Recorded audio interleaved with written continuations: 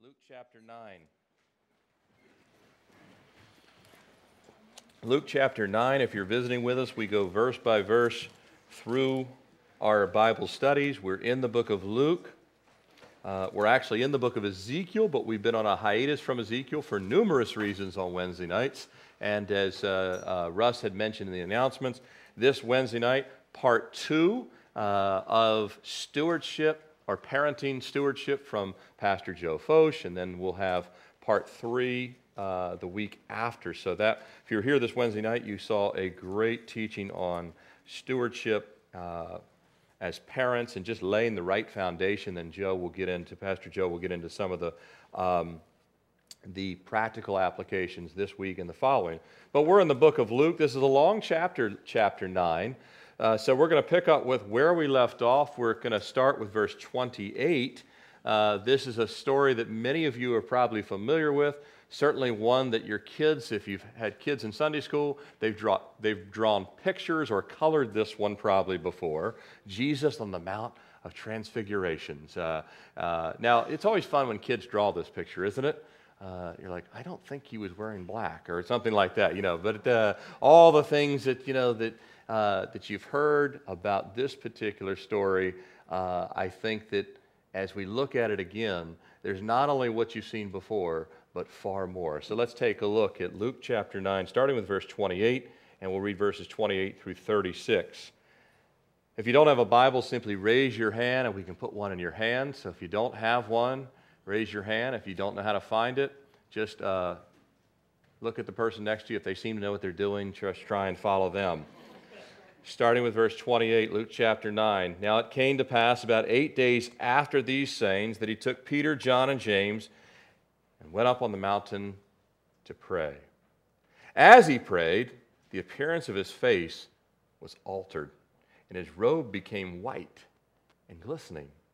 And behold, 2 men talked with him, who were Moses and Elijah, who appeared in glory and spoke of his decease, which he was about to accomplish at Jerusalem.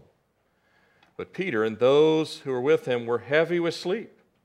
And when they were fully awake, they saw his glory and the 2 men who stood with him. Then it happened, as they were parting from him, that Peter said to Jesus, Master, it is good for us to be here, and let us make 3 tabernacles, one for you, one for Moses, and one for Elijah. This is like us, not knowing what he had said. While he was saying this, a cloud came and overshadowed them, and they were fearful as they entered the cloud, and a voice came out of the cloud saying, This is my beloved Son, hear him. When the voice had ceased, Jesus was found alone, but they kept quiet and told no one in those days any of the things they had seen. Father, we ask again for your Spirit to illuminate, to teach, to comfort, to convict, to open up our eyes that we might see wondrous things from your word. In Jesus' name we pray. Amen. Can you imagine being there? Can you imagine it? I mean, really think about it for just a second. Not that this is not a Bible story.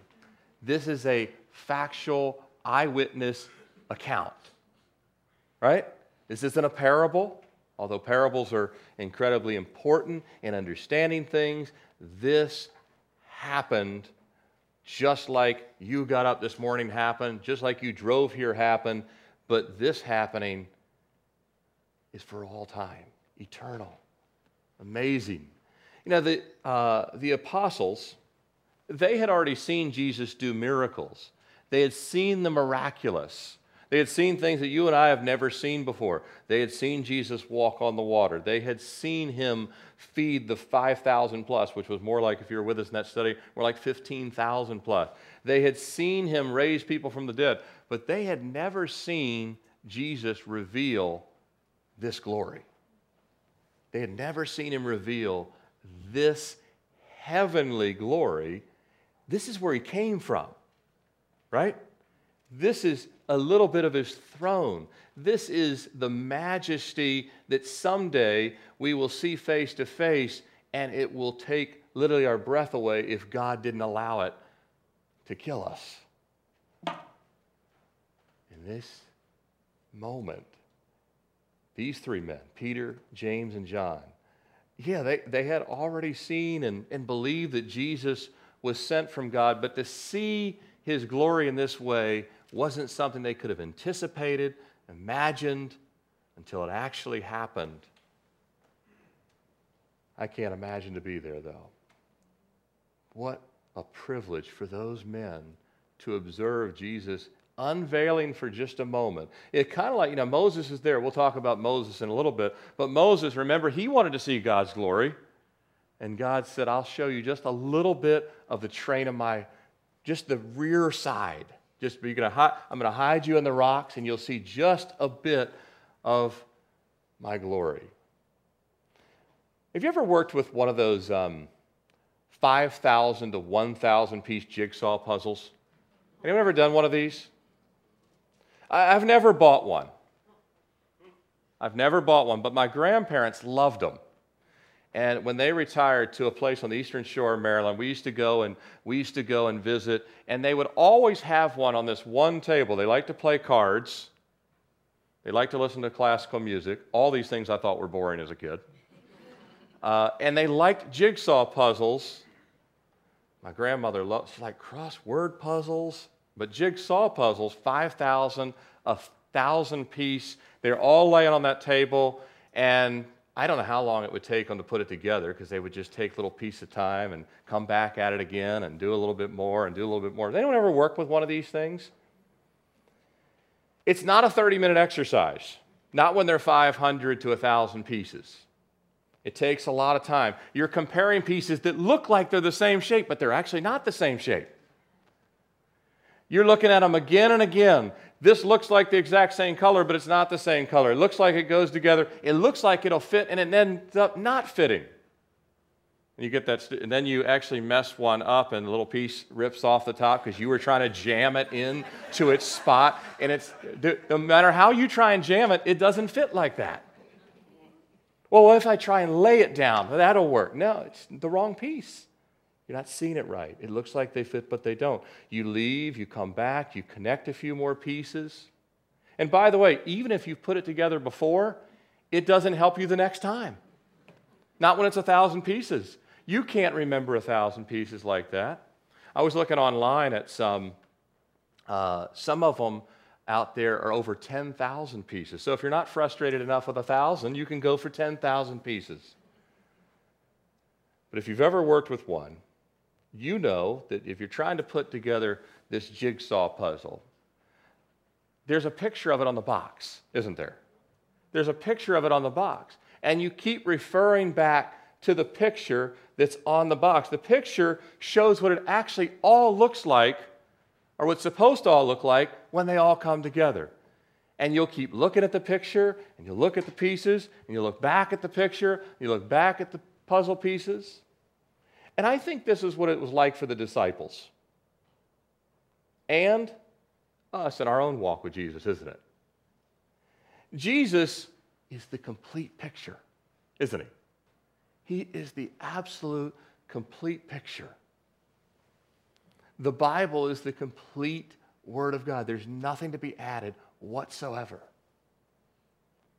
God's complete Word to us. And again, we look at the puzzle pieces in our own life, and we keep going back to the clear picture and saying, how does this all fit?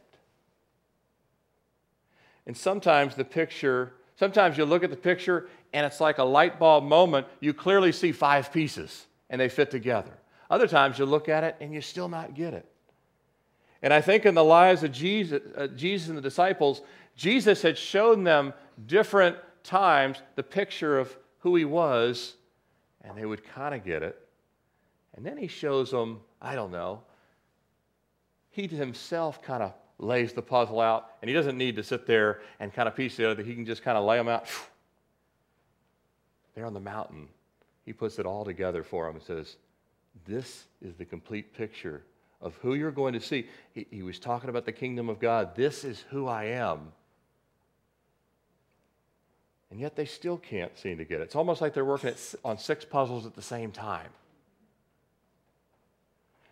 It says in the text here, it's about 8 days, after about 8 days, after these sayings. It's about a week later, about 8 days, about a week later. This was a common phrase used then. And after these sayings, well, this is a phrase, when it says that, after these sayings, what sayings? Well, that was what we covered last week in verses 18 through 27. Remember, Jesus was there and he said, "Who do men say that I am?" Peter said, "You're the Christ." We know elsewhere Jesus said, "Flesh and blood hath not revealed that to you, but the Spirit of God." You couldn't know that Jesus is the Christ unless God reveals it to you. He went on to talk about who do men say that I am, and all these different things. And Jesus said, you're the ones that know me for who I am, but I want you to know that the Son of Man is going to go and suffer many things, and he's going to be killed by the elders and by the chief priests, and he's going to be raised again on the third day. And you know how they took that?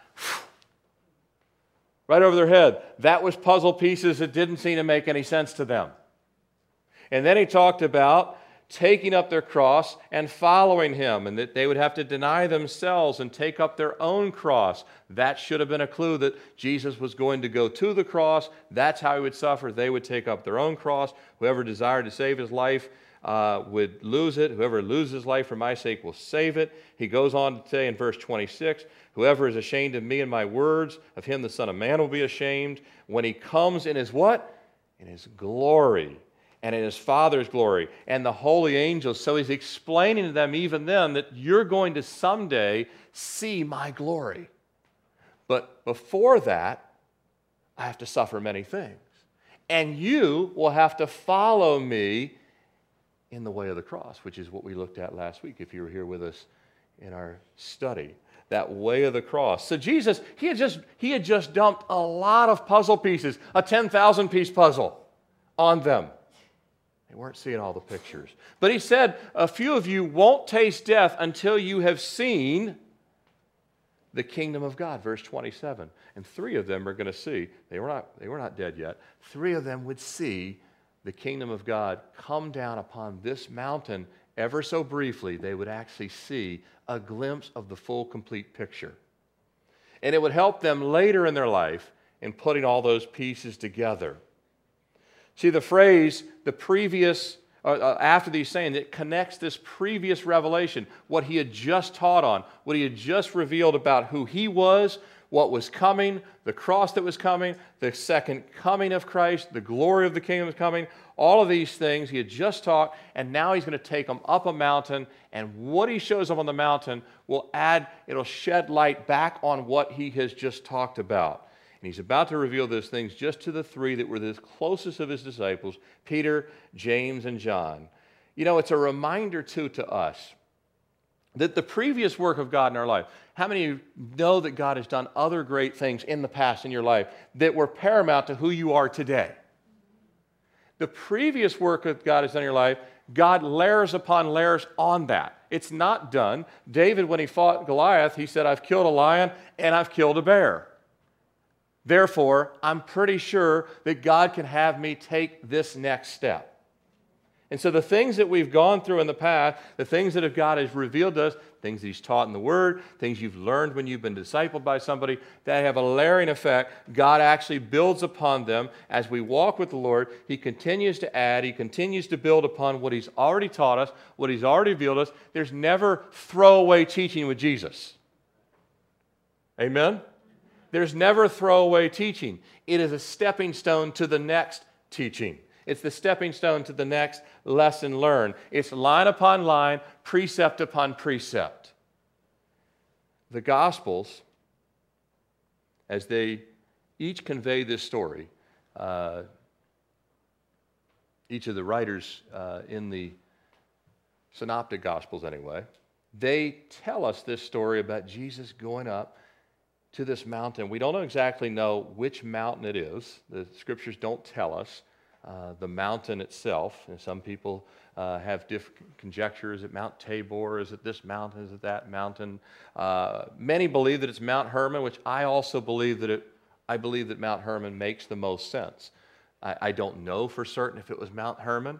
Nobody knows for certain. When we were in Israel, we were right where Jesus was doing his teaching in the previous verses. We know that when he was telling, or he was asking the question, who do men say that I am? We know that he was at Caesarea Philippi.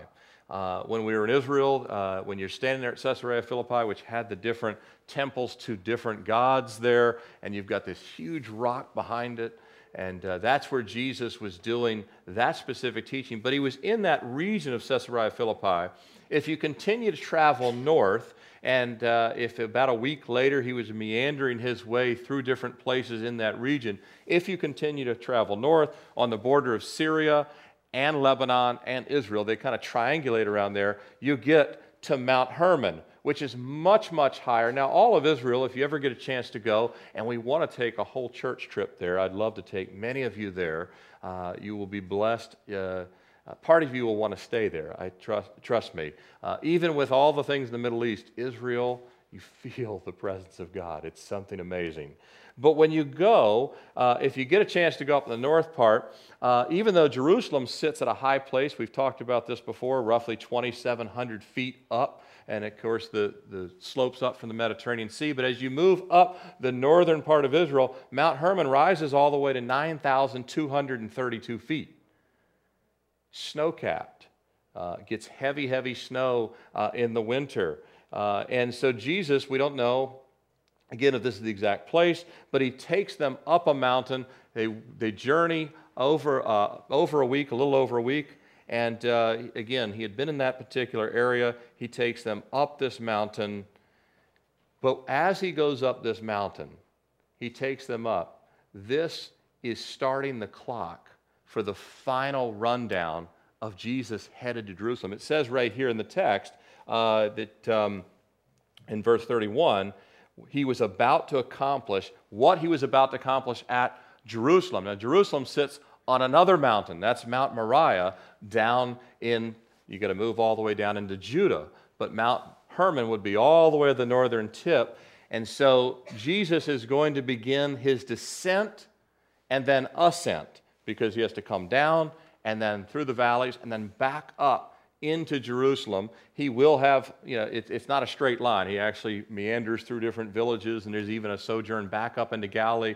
But Luke makes it clear to us, actually in the 51st verse, if you look at Luke 9:51, look at Luke 9:51, it says, "Now it came to pass, when the time had come for him to be received up, that he steadfastly set his face to go to Jerusalem." So twice here in the 9th chapter, it tells us that Jesus is now laser focused. Now, don't forget for a moment, Jesus was laser focused on going to the cross and Jerusalem in heaven from the time he was born, but the clock starts ticking. You know, in football, it's that time of year, and I use a lot of football analogies anyway, I'm sorry.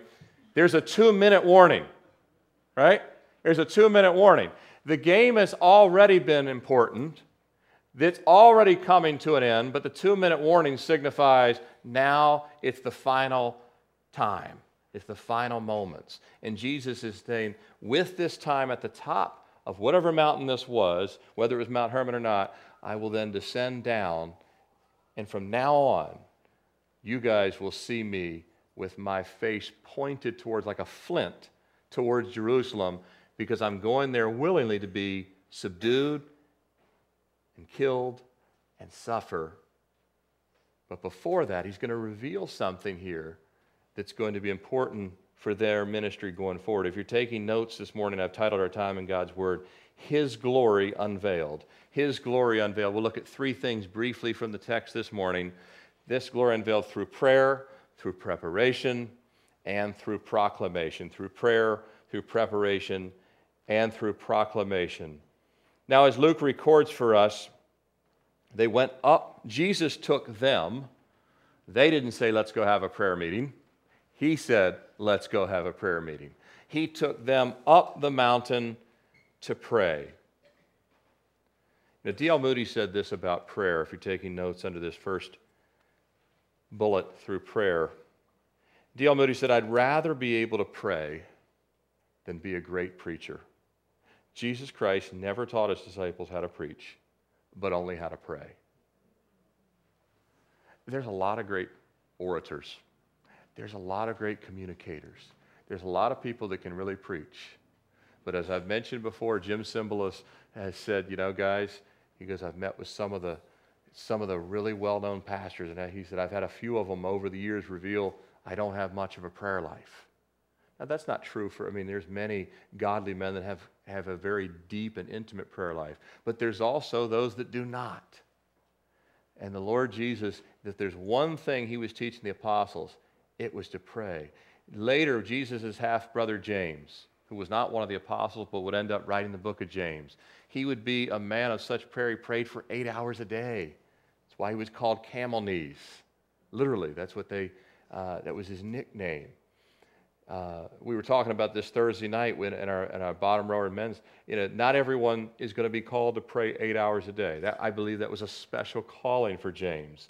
Not everybody has that calling, but I can guarantee you everyone's called to pray more than 8 minutes a day. And whatever it is, God will reveal, but I know that he wants to lead us deeper into prayer. These men had witnessed Jesus praying on numerous occasions. Remember when he was baptized by John the Baptist, or John the Baptizer, went there at the Jordan River. What was Jesus doing just before that? He was in prayer. Remember the calling of the 12, Luke chapter 6, the calling of the 12, what was Jesus doing? He went out all night to what? Pray. Then he called the 12. What about his teaching, what we saw just last week? He was praying. He was praying when they come upon him, and he says, who do men say that I am? That teaching came directly out of a time of prayer. When he's in the Garden of Gethsemane, what is he doing just before the cross? Praying. What is he doing here before they see him glorified? Praying. Now, if Jesus, before every great work of God, in his ministry is praying, we will never see a great work of God in our own life apart from prayer. There's not a substitute. There's not a shortcut. There's not I don't really need to pray. Instead, I'll do this. All the things that we did this morning are important. Praising the Lord in song, all through the Scriptures. Read the Psalms. It's all about singing the Lord. Very important. It is worship through song goes with prayer, but it's not a substitute for prayer. But they do go hand in hand. And by the way, you can pray through singing as well. Some of you that in your own prayer time, you pray to the Lord through singing. That's good. There's liberty for those kind of things. But prayer has to be set aside in our life. And Jesus is teaching the disciples to go away alone into prayer. Not just corporate prayer, which is important, but also that we have that intimate time with the Lord. I want to look at 3 things, though, that we see about Jesus taking them away to pray. 3 things that I want you to write down. The first one, this is intentional. And our prayer life has to be intentional. We have to make time for it. We have to really say, I'm going to set that time. It's a good thing. Now, it's a great thing that God understands all of our weaknesses. Not everyone is. We've got people here that aren't able to get on their knees because of health conditions.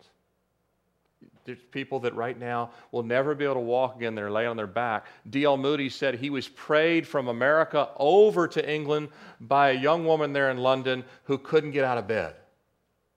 So it's not a requirement to be on our knees. However, we see a lot in Scripture, people that can get on their knees do get on their knees.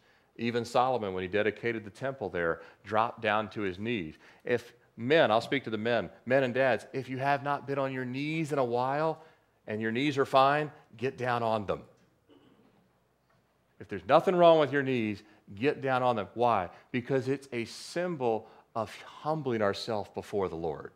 It's laying prostrate before the Lord. Jesus himself, we see that he would be in this position of down before the Father.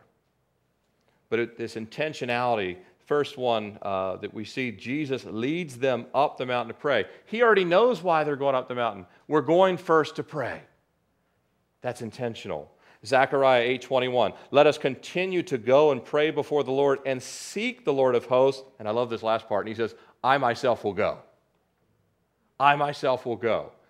Let us all go, but even if no one else goes, you intentionally say, but I will go. I will pray. You know, God will ask us to pray when we don't really feel like it, which is a lot of times, which is almost all the time. Right? Most of the time.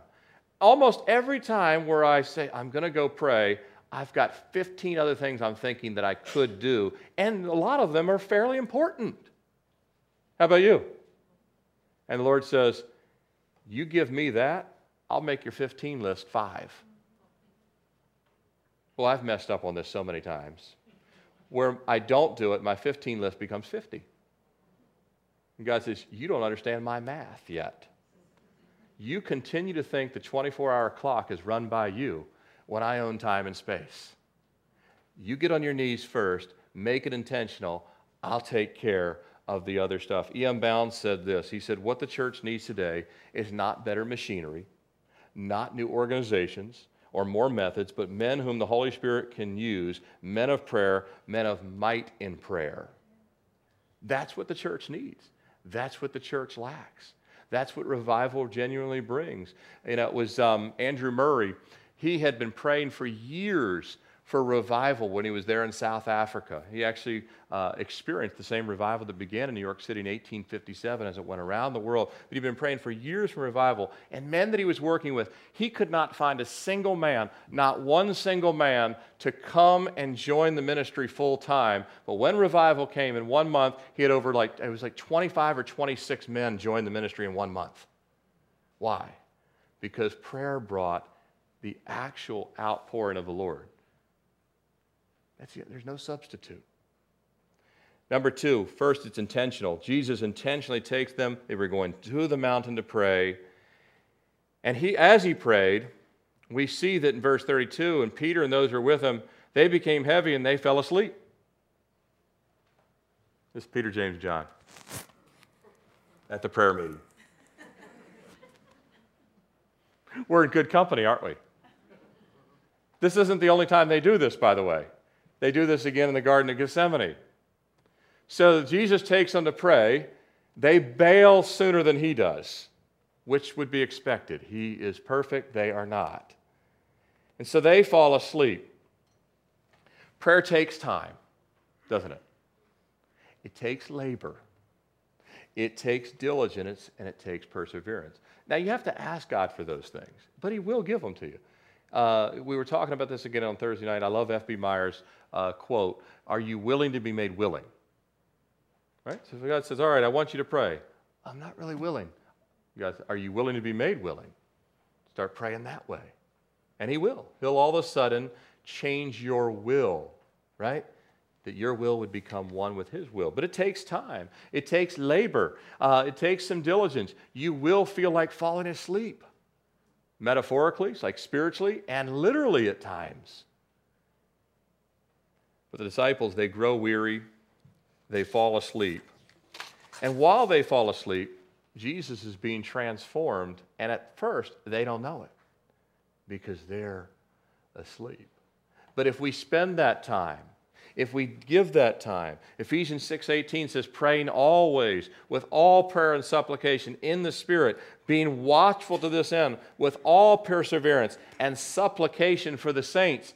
Paul's like, I urge you, invest in that prayer. Take time. You know, for people that don't have a prayer life, I agree with my good friend, one of my mentors in the faith, Sam Nadler. For people that don't have a prayer life, start with 5 minutes. 5 minutes is 5 minutes more than 0 minutes. Let 5 minutes grow to 10 minutes. Let 10 minutes grow to 15. Now, where it stops, that's the Lord will take you, but you'll end up having a prayer life that actually doesn't end when you get up off your knees. You actually pray through the day. You actually become like a George Mueller. He prayed all the time. He said, I can't remember a time of the day that I'm not praying. He became such a prayer warrior. But he also had that dedicated time of prayer. Jesus, it was early in the morning, whether it's at night for you, I don't know, driving to work, finding those times, but making those times, not just finding them, saying, Lord, show me the one areas you want me to invest and carve it out and watch God do things in your life. You start to get on your knees. By the way, how many of you have ever done this? You make the time to pray. You were only going to pray for this stuff. Actually, you got on your knees and you prayed for this stuff. This will never show up on audio, by the way. I just did my hand. So anyway, You get on your knees and you say, I'm going to get on my knees, Lord. I just want to pray for my family, for this situation, for this situation. And the Lord, while you're there, says, hey, pray about this one too. Pray about this one as well. Pray about this one as well. And then here's the great, you think about something you haven't thought of in weeks. Guess what? You didn't think of it. The Holy Spirit, because you labored and gave the time to do it. It's like everything else. If you ever decide, I'm going to clean such and so part of the house, you get on a roll. And you all of a sudden say, I got to take the next room too. And the Lord does that in our prayer life.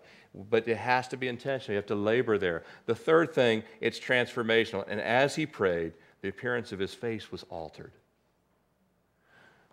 Many a times you'll go into prayer in a bad mood. Bad attitude, somebody's hurt your feelings. It's probably your spouse. Again. Somebody didn't keep a promise. They're not perfect like you and me. And the Lord will alter our attitude in prayer.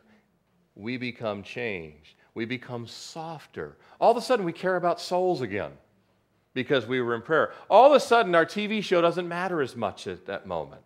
All of a sudden, all these things that seemed important 15 minutes earlier, it's amazing how quickly they can fade away. And all of a sudden, things that seem like, oh, I'm not going to be able to figure out how to even figure my time out this week, God puts it all in order when we pray. He transforms us. Jesus, well, his transformation here is just revealing who he actually is. The transformation he does for us is makes us like him. Jesus didn't need to be transformed. He's doing this for their benefit. He already is the God of glory. Amen? He already is. He doesn't need men to know one way or the other that he is who he says he is. But his desire is that they be changed. So he reveals some of his glory. It's a glistening that it says here. This word is only used one time in the entire New Testament, this particular word. Exastrapto in the Greek, it means, Greek, it means gleaming or shining or emitting of light, send forth of lightning. You ever seen how a flash of lightning, how bright it is? Take a midnight sky and just light it up. Jesus shows his light, not all of his light. He could have blinded them, but he begins to unveil some of his glory, transforming before them. And by the way, they begin to wake up. God in his grace, even though they had fallen asleep, they wake up. They had gone, and by the way, it's a really good thing to fall asleep praying and to wake up seeing Jesus, isn't it? To fall asleep praying. You know, even as you hit the pillow, just say a few words to the Lord. And many times you'll wake up with a song, things like that in the morning. When they came to, Jesus is being transformed in their presence. He hadn't stopped praying. They had. But yet in his grace, they begin to see his glory. He's being revealed. I actually think there are some scholars that have studied this and really think that most times when people think of the Mount Transfiguration, they think of a daytime setting. It could have been, but it actually, if you kind of look at this in parallel to the other time when the disciples will fall asleep, it was in the wee hours of the morning there in the Garden of Gethsemane. And so Jesus going from that mountain down to the mountain in Jerusalem, it's very possible, again, we don't know, it's very possible that this all was a situation, again, Jesus praying through the night or in the night, and in the early morning, as the sun is rising, his glory is being revealed. We don't know one way or the other, but it would make sense. As they were waking up, the sun is shining. The sun. And he's actually showing forth a little bit ahead of time what he's going to do at the resurrection. Let's look at the next thing, through preparation. Through preparation.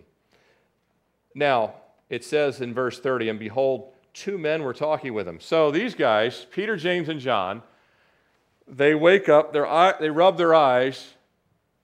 I'm sure Peter was the first one to elbow the other two. Wake up. Jesus is shining. And his robe has just changed colors. It's now shining bright white. And then they see two men talking with him. And then instantaneously, they seem to know exactly who they are. Now, when you get in the presence of God, the Bible tells us in heaven, we'll know even as we are known. They're actually transported as heaven comes down. They actually are given some of the elements of what heaven will be like. They instantaneously know that's Moses and that's Elijah. There was no pictures of Moses and Elijah. This was a time where you had the writings, but you didn't have images like today. We know what George Washington looked like to some degree and these things, but they immediately knew Moses and Elijah are talking to the Lord. Moses, of course, was given the law. Elijah, a great prophet. Jesus would talk often about his written in the law and the prophets, these two men representing the law and the prophets. We know from Hebrews chapter 1, I'll read from it, over in Hebrews 1. We've looked at this a couple of times, but Jesus is the revelation of all that the law and the prophets would ever have said before. God, who at various times and various ways spoke in time past to the fathers by the prophets, but in these last days spoken to us by his Son, whom he's appointed heir of all things. And I love verse 3. We see some of it here. Who being the brightness of his glory and the express image of his person. That Jesus himself, the brightness of the glory of God, is now revealing himself not through Moses and Elijah, but he's revealing himself with them at his side. The prior words that were written, the Pentateuch, the law, Genesis through Leviticus, and all through the Tanakh, all the way to the end of Malachi, all the law and the prophets, they testified of Christ. And all of them pointed to him. And now you have Moses and Elijah both standing there with the Lord, these two great men that did great things for God. Both had wrought miracles. Both spent time at Mount Sinai.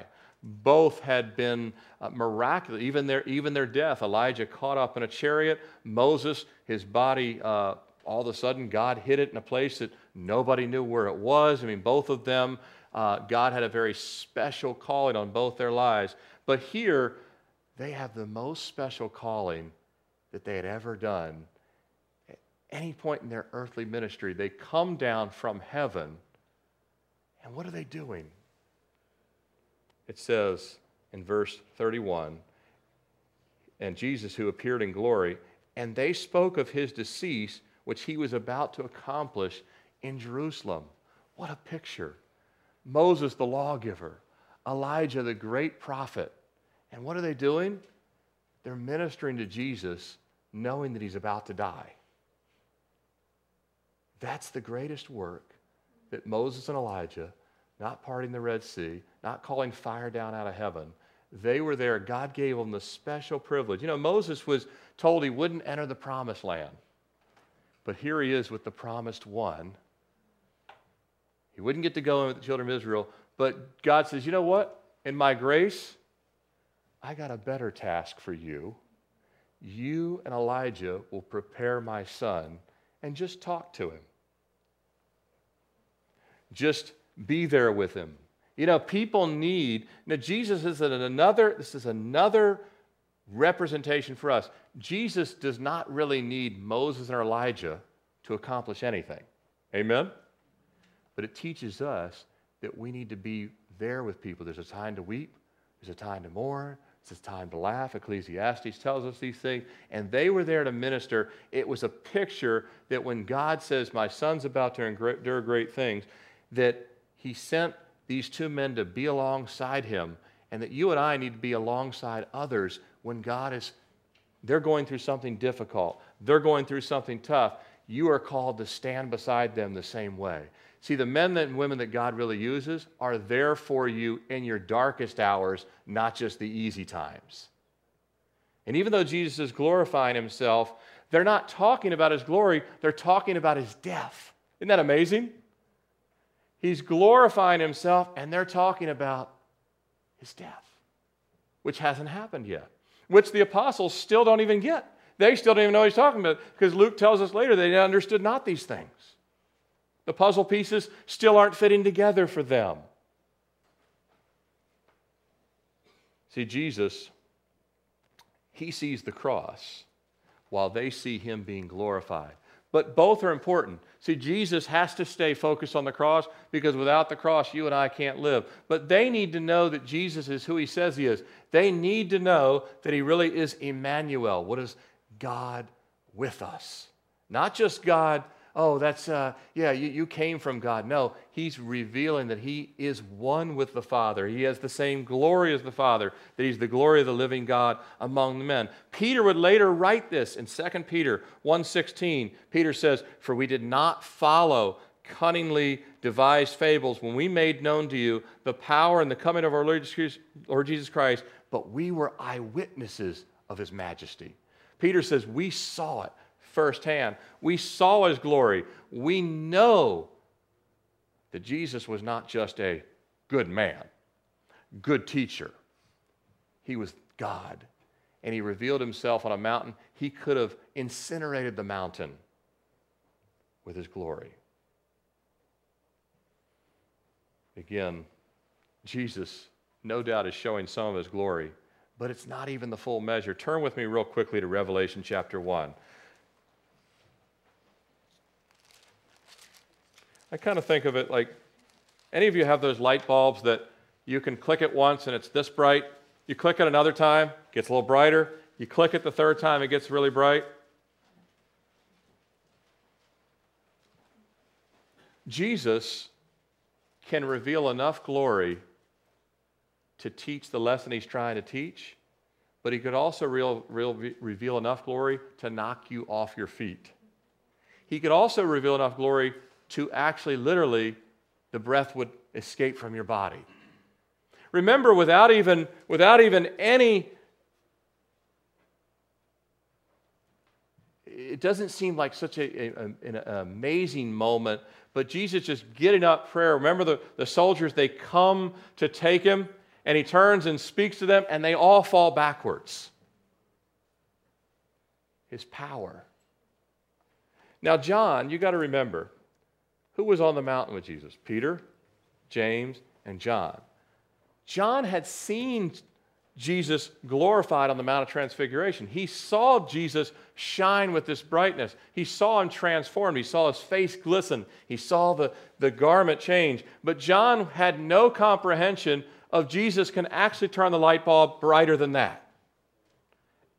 And I suspect even brighter than John sees even here. Well, not only suspect, I guarantee even more than John sees in Revelation chapter 1. Look with me in Revelation chapter 1. Verse 12, Revelation 1. Then I turned to see the voice that spoke with me. Having turned, I saw 7 lampstands. In the midst of the 7 lampstands, one like the Son of Man, clothed with a garment down to his feet, girded about the chest with a golden band. His head and hair were white like wool, white as snow. His eyes like a flame of fire. His feet like fine brass, as if referred in the furnace. His voice is the sound of many waters. He had in his right hand 7 stars. Out of his mouth went a sharp two-edged sword, and the countenance was like the sun shining in its full strength. You ever tried to look at the sun shining in its full strength? And when I saw him, this is John's response, I fell at his feet as dead.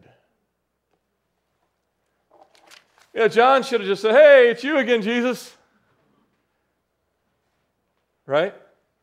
We go way back. Remember me on the Mount of Transfiguration? I've seen this before. And Jesus will say, you've not seen the light bulb this bright. And I've dimmed it so you would not be a dead man. And he puts his hand on him and raises him back up. Jesus wants us as believers to understand you must worship his glory. There was a t-shirt a few years ago. Oh, I hated it. It said, Jesus is my homeboy. You know, if you own that shirt, I'm sorry. That is not the living Christ. That is not the God of glory. He is a friend that sticketh closer than a brother, but he's not our equal. Do we understand that? John was his good friend, but not his equal. Peter and James, they were with him, but they were not as equal. Jesus said, I am God, you are called by God. And we find here that Moses and Elijah aren't as equal either, even though they were great men of God. They had done great things. In this preparation that Jesus is preparing for the cross, but he's preparing them to know, I am God, I am to be worshiped. There is no other. Hear, O Israel, the Lord thy God is what? One. I'm the one. He is the one. One like the Son of Man. The one, capital O-N-E. The one. And the Lord is preparing them that no matter what comes, don't ever forget that you keep your eyes on me. And God even uses in this last thing, we look at we move from preparation to the proclamation. They're all connected, the prayer, the preparation, and then God speaking on behalf of his Son. God uses all of these things that someday the disciples would look back and remember all that the Lord had taught them. They would remember that he had to go to the cross. They would remember that they must be men of prayer. They would remember that Jesus has no equal, that they're to worship him as the Father, to bow down before him. That all the things that God had done with the law and the prophets were preparation for the revealing of Jesus Christ. That's what the book of Revelation is called, the revelation of Jesus Christ. Everything written was not to exalt Moses. Everything written was not to exalt Elijah. Everything written was not to exalt anyone but the Lord Jesus. We even see this in the book of Revelation, that only the Lamb will be exalted, the elders will fall down, the angels will fall down, everyone will fall down at the feet of Jesus, as God is letting these men know, you're going to soon write epistles, you're going to soon write letters, but what you're going to write is you're going to exalt my Son. Because for a moment, in this last section, we'll look at the proclamation, coming to a close here. Peter is now fully awake, which is sometimes a dangerous thing for all of us, because we think we know a lot. I have learned, and I continue to learn, God has shown me a lot in my life. I've learned a lot in my life about the Scriptures, about to walk with the Lord. And as much as I've learned I still don't know that much. That's true of all of us. Yes, God's shown us a lot. He's taken us from Goshen to the Promised Land, if you're walking in the Spirit. And through all that, you've seen how much you've learned, and then the older the walk of the saint, the more they say, and I know how little I actually know compared to the measure of his glory. Because Peter had learned a lot. Peter had seen a lot. Peter had done. How many of you have? Peter actually walked on water. That's amazing. He's the only person that I know of recorded history that could tell you what it feels like to walk across a swimming pool. I've always wanted to try that. That looks really cool. And yet, for all that he had been taught, he had a lot to learn. And we still have a lot to learn. Our ideas are not always good ones. Even when they're from good intentions, they have to come through prayer, not out of a deep sleep. They have to come through prayer. They have to have the leading of the Holy Spirit. So Peter has a great idea. Master, it's good for us to be here. That's true. Let's build 3 tabernacles. One for you, one for Elijah, one for Moses. Sounds like a great plan. Be careful that our plans are not just our plans. They need to be God's plans, right? We can build plans that actually have a verse as a pretext. A lot of people do this. God said this, and so I'm going to, time will tell. But Peter has a bright idea, but it's not the Lord's will. It's not what God wants.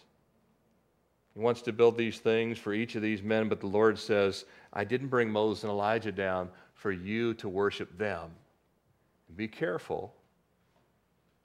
A lot of people will still exalt Jesus while exalting themselves.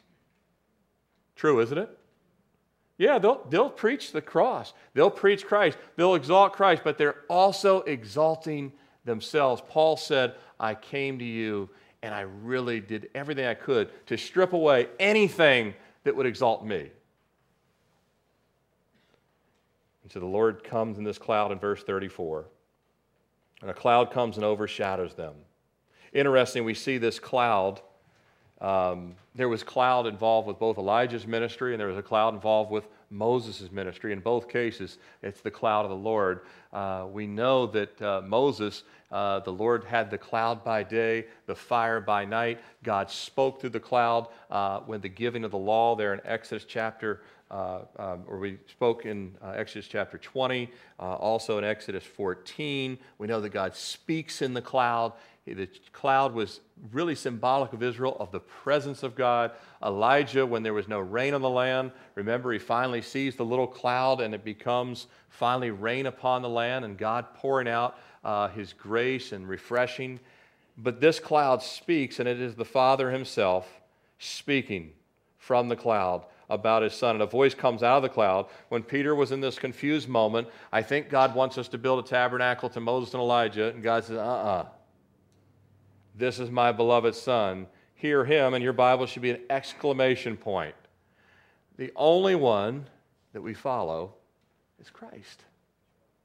It's only him. God says he's the only one that you will hear. 1 Timothy 6:15 and 16. He who is the blessed and only potentate, the King of kings and Lord of lords, who alone has immortality, dwelling in unapproachable light, whom no man has seen or can see, to whom be honor and everlasting power.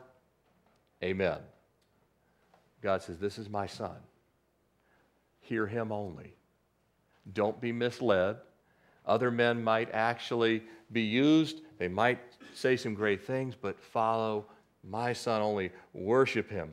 Listen to him. But I love it says, hear him. You know, the disciples had to say, we've been hearing him. We've listened to him all the time. No matter how much you've heard the Lord, God is still saying to every one of us, hear him more. Hear him more. Hear him at a deeper heart level. Draw nearer. Hear him more. Because you hear so many other voices, and I hear so many other voices that drown out the voice of the Lord. Amen? It's the radio. It's the smartphone, it's the TV, it's this, it's that. There's all these things that drown out the voice of the Lord. You hear him clearly here because it's quiet right now.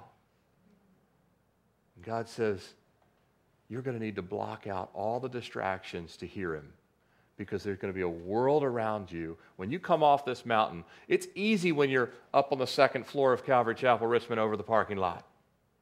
When you come down, you're still going to have to hear him.